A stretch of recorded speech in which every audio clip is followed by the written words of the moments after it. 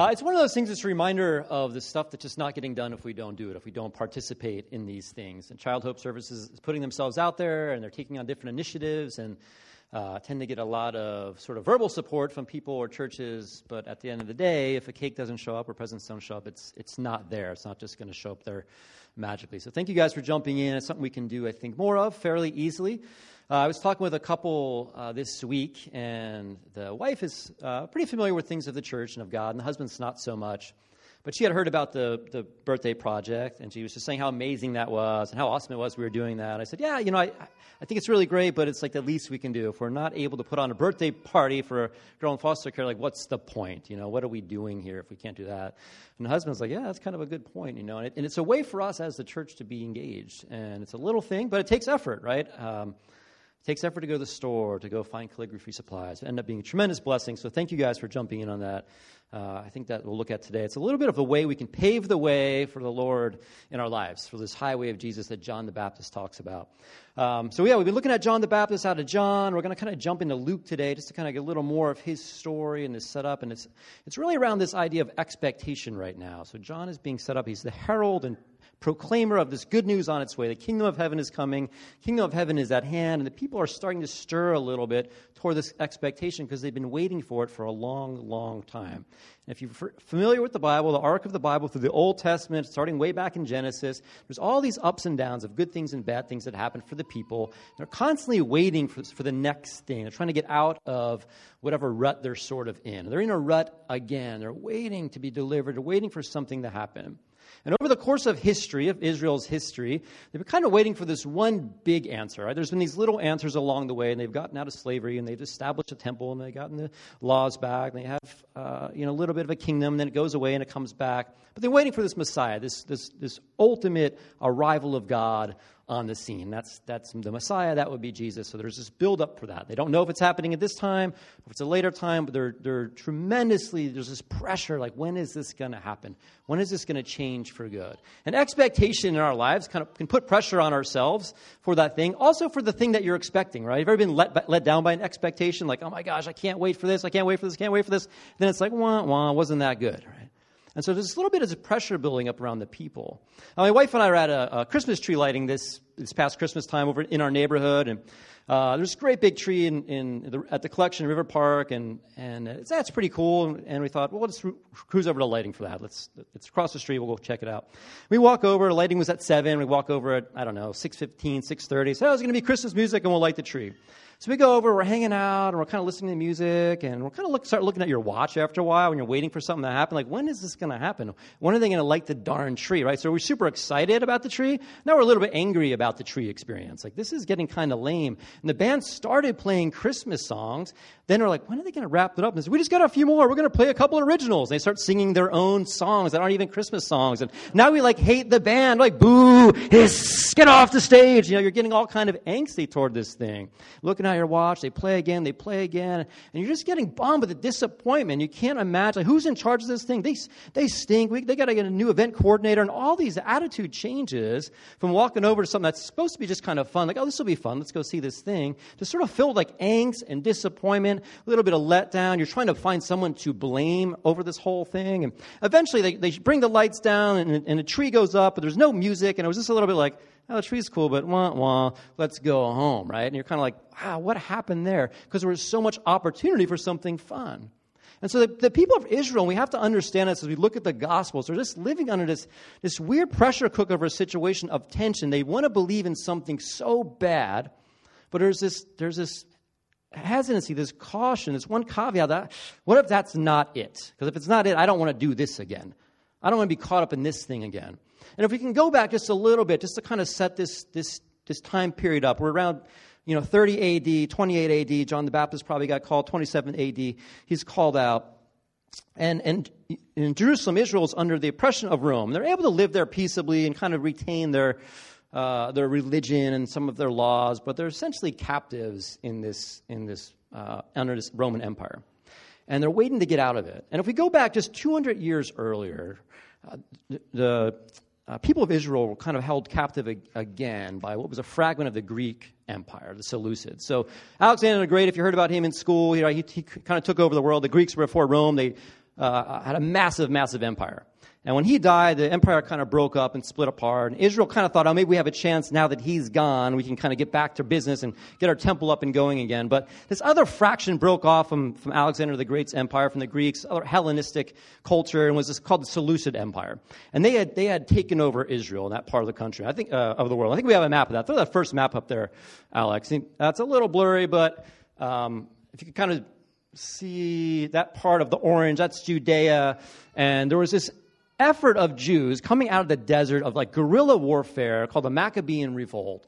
And right around this time period, they decide we're not going to take this anymore. And so we're going to do something about this. And they just started this really active, kind of creative guerrilla warfare coming out of the desert to take back their place, take back Jerusalem, to set the temple back up. And the snapping point for them, the tipping point, was the Seleucids said, hey, your religion's no mas. You can't practice that anymore, so we're cutting it off. And there was guys in this time, known as now the Maccabees. Maccabees is a Hebrew word for hammer, so they kind of dubbed these guys the hammers. The Hammer Empire, this Hammer Revolt, rose up, came out of the desert, and it kind of came through different ways, hillsides, much like we did to gain our independence here in America. And they took over the Seleucids, and they pushed them out. And over the course of about 100 years, they actually gained back quite a bit of territory for Israel up and through that yellow zone. They sort of reclaimed much of their land, even into a little bit of the purple, and the green up top there, that Seleucid Empire, pushed them way out. So this was not that far beyond the time period we're looking at in the Bible. So the Jewish people, Israel, knows, hey, we can do this thing. We've been held captive before. We've been under the grips of an oppressive empire before. We can do something about this. Remember the Maccabees. Remember the Hammer, right? That revolt that was born out of a sort of a desert guerrilla warfare army. And so they have this in their mind. This isn't thousands of years ago. This is a couple hundred years ago, 150 years ago from the people of this time. So this is fresh in their mind, this idea of we can do something about this situation, right? And so that goes on. They push the Seleucids out. They kind of regain their situation. Then Rome comes on around 63 BC. And Rome, of course, conquers Jerusalem, conquers much of the world at that time.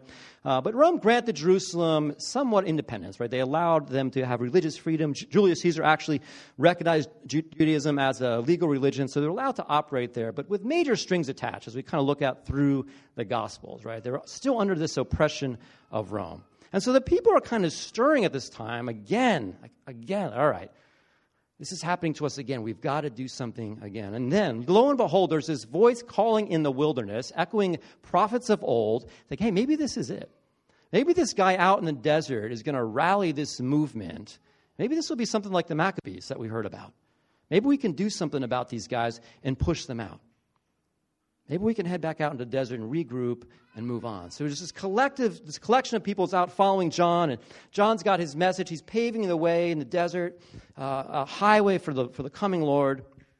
And we can pop down on the next slide there, Alex. This is kind of where they are. He's way out. There's Jerusalem's down below. We looked at this last week. And Galilee's kind of up around that upper lake, and the baptism where John is probably out there across the Jordan, that little dot down below. And he's out there in the wilderness, very similar to kind of where the Maccabees rose up. So there's something something happening in the desert again, the people of Israel are getting word of. And they're excited about this. They're flocking to John, and John's preaching truth. The kingdom of heaven is at hand. Jesus eventually goes out there, but again, it's out in this wilderness. I think a couple more pictures just to flash through this. We looked through this last week. Desert, wilderness. Next one. Just kind of these little pools. This is probably likely where Jesus was baptized. These sort of muddy pools of water out in the wilderness. John's collecting people, and then I think there's one more. Yeah, more like streams like this. It probably wasn't real lush and amazing, these kind of pools, but this wilderness experience that John's preaching out there. People are coming to him. Remember, John's in his camel hair costume, and he's eating locusts and honey, and he's just sort of living like this crazy, poor hippie, and people are coming out, and they want to be part of it. And he starts baptizing. He says, repent, turn around, start living differently. The kingdom of heaven is at hand. People are coming and coming. And when he's baptizing people, this is kind of different for the time. The Jews and some of the pseudo-Jewish religions, the Essenes, they were into baptism by way of cleansing, but it was more of these steps in a ritual. So there'd be multiple baptisms, multiple cleansings over a period of time and for the rest of your life. And John seemed to have adopted this one-time thing. It's one baptism. The only other people who maybe would have got one baptism, one dunk like that, would have been Gentiles coming over who were proselytized to Judaism. So those who were way far off, who had no business being Jews, sometimes they were able to come over, they kind of did this one dunk, one immersion through the water. And that's what John was doing to everybody, even the Jewish people. So that sort of sets us up a little bit. And we're going to read Luke today. We've kind of been in John, and I think we looked at Matthew last week. But here's Luke's account of John the Baptist. I'll make a couple comments on that. The 15th year of the reign of Tiberius Caesar, while Pontius Pilate was governor of Judea, Herod was tetrarch of Galilee. His brother Philip, tetrarch of the region of Iturea and Trachonitis. During the high priesthood of Annas and Caiaphas, God's word came to John, the son of Zechariah, in the wilderness. He went into all the vicinity of the Jordan. So the Jordan's sort of inland from Jerusalem, across some hillsides. He went to the vicinity of the Jordan, preaching a baptism of repentance for the forgiveness of sins, as it is written in the book of the words of the prophet Isaiah. Voice of one crying out in the wilderness, prepare the way for the Lord, make his path straight. We talked last week about this idea of creating a highway through the desert wasteland for our Lord. Every valley will be filled, every mountain and hill will be made low, crooked will become straight, the rough way smooth, and everyone will see the salvation of God. He said to the crowds who came out to be baptized, now this is some of the Pharisees and Sadducees, brood of vipers, who warned you to flee from the coming wrath? Therefore produce fruit consistent with repentance, and don't start saying to yourselves, we have Abraham as our father.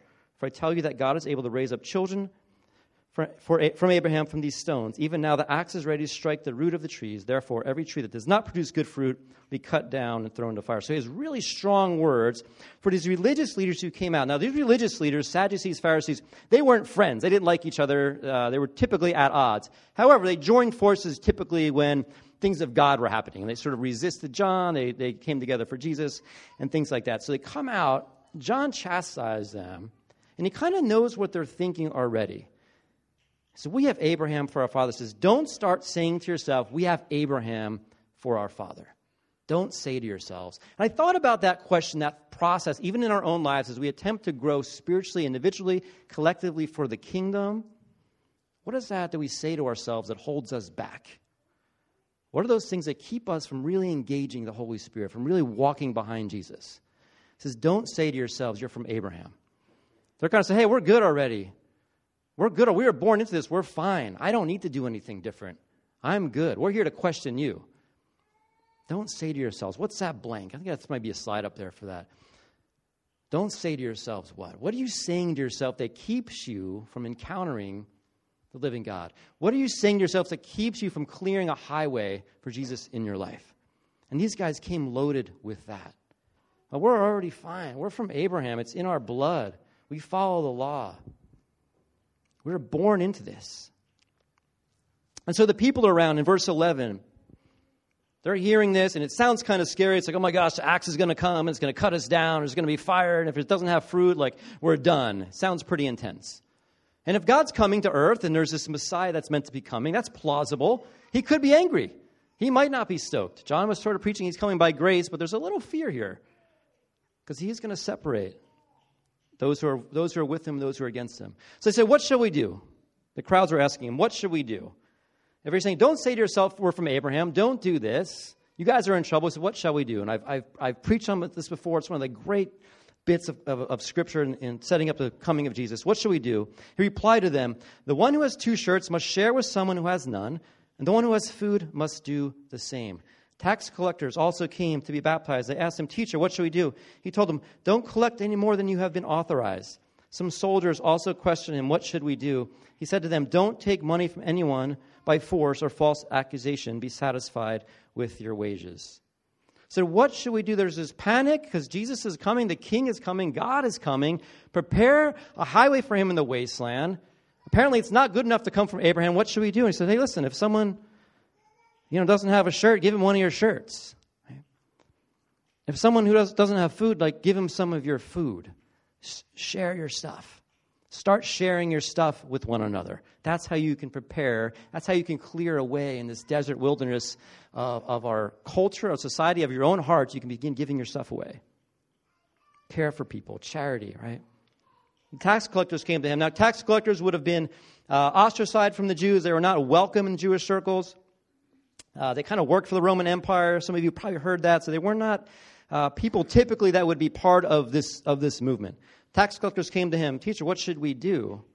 He said, don't collect any more than you have been authorized. Tax collectors had a sort of tendency to skim a little bit off the top, as people still do today, right? Business, we sort of take a little bit for ourselves. We do our job, then we take a little more than maybe we should. He says, don't collect any more than you have been authorized. He said, practice your business honestly. Practice your business honestly. How relevant is that? You want to clear a way for Jesus in your life and in our culture? Those who are in business, practice your business honestly. That will get things out of the way. That will create a pathway. Soldiers came. Again, soldiers, probably not who you expect to be hanging around and kind of a Jewish revolution. They're to be baptized as well. So what should we do?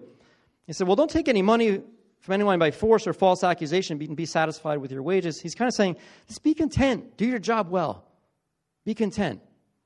They're kind of wondering, well, should we start to fight? Should we get our arms together? Are we going to do a revolt? Say, listen, just take it easy. Don't beat anyone up and steal their money. And be content with your wages. Right?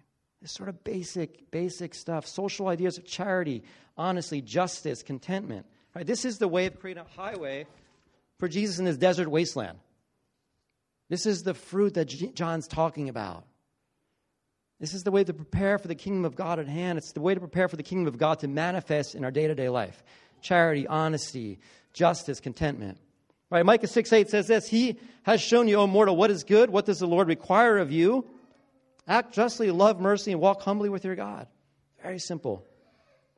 If you want to be part of this story coming in, this incarnation of God on the planet Earth, listen, do these things. Behave this way in your everyday life. They're probably waiting. When are we going to start rallying weapons? When are we going to come up with a plan? When are we going to start drawing maps of how to overthrow these guys? Don't do that. Don't worry about that. Somebody doesn't have a shirt, go give them a shirt. That's how you can prepare for the coming king. That's simple. I was working with a woman this past couple weeks, and she runs a boutique in Ojai. I'm helping her with some marketing and some website stuff. And she just bought this business about 6 months ago, and she called me up, and I said, yeah, I'll come meet with you and talk with her. And she got this great shop, really great product, but she's just overwhelmed. She said, I just thought it would be easier. She bought this business. She thought, I'm going to work in carpentry. I'm going to buy a home on the beach. I just thought it would be easier. Man, how many of us have said that to ourselves? I thought it would be easier. We started working through some of her stuff. I started putting some steps for her. Here's some things you can do. And she had all these crazy ideas, and some of them are good, but there's just a lot of them. I said, let's just start somewhere. Let's start with this. Can we get one product sort of going online for you, or maybe 3? She said, yeah, let's do that. And so we meet again, and I said, and she hadn't gotten me anything since the last time we met, so I need this, this, and this, then I can help you. She said, okay. She goes back to her office or work, and I write her a couple days later, hey, I still haven't got that thing. I still haven't got the stuff I need from you, some content I could help you with. And she just said, I give up. I'm just stuck. I don't know what to do. Right? And I'm like, I told you what to do. I need that from you. Then I can help you. But sometimes we get so overwhelmed, we just get stuck, even our own spirituality or your life or career. I don't know what to do. Probably someone's giving you some advice of what to do. When we talk about our life, we feel stale with God or distant from God or away from God. Man, there's some really practical ways to re-engage that, right? Engage in a community, read the Bible, pray, get around the right people. Right? And we get that kind of advice, and you sometimes kind of roll your eyes like, I don't really want to do that. It's too hard. What could I do? What should I do? I feel dry. What should I do? Man, you know what to do, but we don't want to do it. And so religious leaders were getting advice from John about how to prepare for the kingdom of heaven on earth. They didn't want to do. They didn't care. It was too simple. They weren't interested in that. It was too simple and yet also too costly. We have to start behaving in an upright manner all the time. Start sharing our stuff and not overtaxing people. Forget it. We're out. This must not be the right guy. And this sort of pressure built up on them. And the people are kind of soaking this up. They're hungry for something like this. They're hungry for this other way. And the profundity of the kingdom of heaven is just wrapped up in simplicity, if we look at it in this context here. John said, hey, Jesus is coming. The guy who was there, he created the heavens and the earth. He's coming. He loves you. He's coming with grace. What should we do? Hey, just start loving one another, treating one another with grace. That will create a pathway through this desert wasteland. John addresses the crowd and he exhorts them, and they begin to embrace this. And I think for you and I, this is something we can't miss because this is very profound when he talks about here, what should I do? in the context of your own life, right? The soldier was meant to maintain being a soldier. The tax collector could stay a tax collector. Those who had a couple shirts, just give them away. But be in your life. Be aware of what's around you. Be attentive to your neighbor and your business partner, those who you're doing work for. And start there. Begin to treat them well. Treat them with grace, honor, charity, love, respect. Right? And then Jesus begins to have a pathway in your life, and it opens up for him. And don't make it too complicated. Don't go too far down the line. What should I do? What should I do? Just be where you're at. Be present. Some basic things. Right? This woman who trying to run her boutique, she's just overwhelmed. Like, you just have to start somewhere. Just start somewhere. Working with another guy's kid, and he's great. And he's kind of moving in photography and film. And we sat down. And he showed me all these other prints and websites and materials from all these guys who've been in their career longer than this guy's been alive. Right? He's like, I want to be like those guys. I want something like them. I was like, dude, that's awesome, but like, you're not those guys right now. You're you. You're just starting where you are. It's like, what this isn't. It's like, well, why don't you start where you can start, right? And he's like, man, but I just know I can do it. Like, I know you could probably do it, but you have to get started. I said, stop. And someone said this to me once. It says, don't compare your beginning to someone else's middle. Don't compare your beginning to someone else's middle. And that's just a little bit for free in this thing. Like, don't compare your beginning to someone else's middle. And it's so easy for us to look around and kind of make things more complicated. We want to get there, there, and there. Just start where you're at. People coming out to the desert to see John were just hungry and thirsty and just start here. Repent for your sins. Be baptized. Start caring for those around you. And this is the pressure. He's almost taking this pressure off of this buildup of the Messiah. And people were expecting a revolt, and they were expecting a war. They were expecting a king. And they get this sort of advice that's like, yeah, just kind of be kind to one another. From this guy in camel hair out in the desert, right? It's just sort of this weird hippie movement of people building out in the desert. That's how Jesus chose to come in and begin, with these kind of people. So it's important that as we learn about John, as we learn about the disciples, the Sadducees, the Pharisees, ourselves, we're learning about God. This is the context that God created for himself, crafted for himself, designed for himself to come down here onto the planet Earth. He chose a crazy guy in camel hair, eating bugs, saying repent, out in the desert, telling people that if they have two shirts, they should share one of them. That's how he came in. That's how he came in. That's our God. And Jesus desires the same entryway into our life, this sort of highway in the deserts of our own life. Deserts, in the Hebrew understanding, were lack of life, but lack of like cultivated life. There's nowhere alone. No life was cultivated. Life could be there, but it hasn't been cared for yet, hasn't been brought up, hasn't been cultivated. And Jesus goes into the deserts, and he just likes to cultivate life. He likes to cultivate life in barren, broken, dried up places. I think the question for us in our sort of deep parts of our heart, in our own sort of quiet times, like, what must I do to clear that road? What must I do? People come, God, what should we do? John, what should we do? What should we do? And the answers are a little different across the board. What should I do? What should we do to create space for Jesus in our life? So Noah's going to come up. We're going to close in a song, and just something to reflect on this week as you think about where you're at, who's around you, how are you creating a pathway, a highway, roadway through sort of desert wastelands in our own lives, in our own culture, great ways for Jesus. So God, thanks for the text, Lord. Thanks for the inspiration. God, Holy Spirit, we invite you just to continue to work in this room right now. And as we close out, Holy Spirit, come. Minister to our hearts, Lord. Lord, help us to answer those hard questions of ourselves. God, we want to create space for you in our lives, individually and collectively. Lord, I ask that you would speak in Jesus' name. Amen.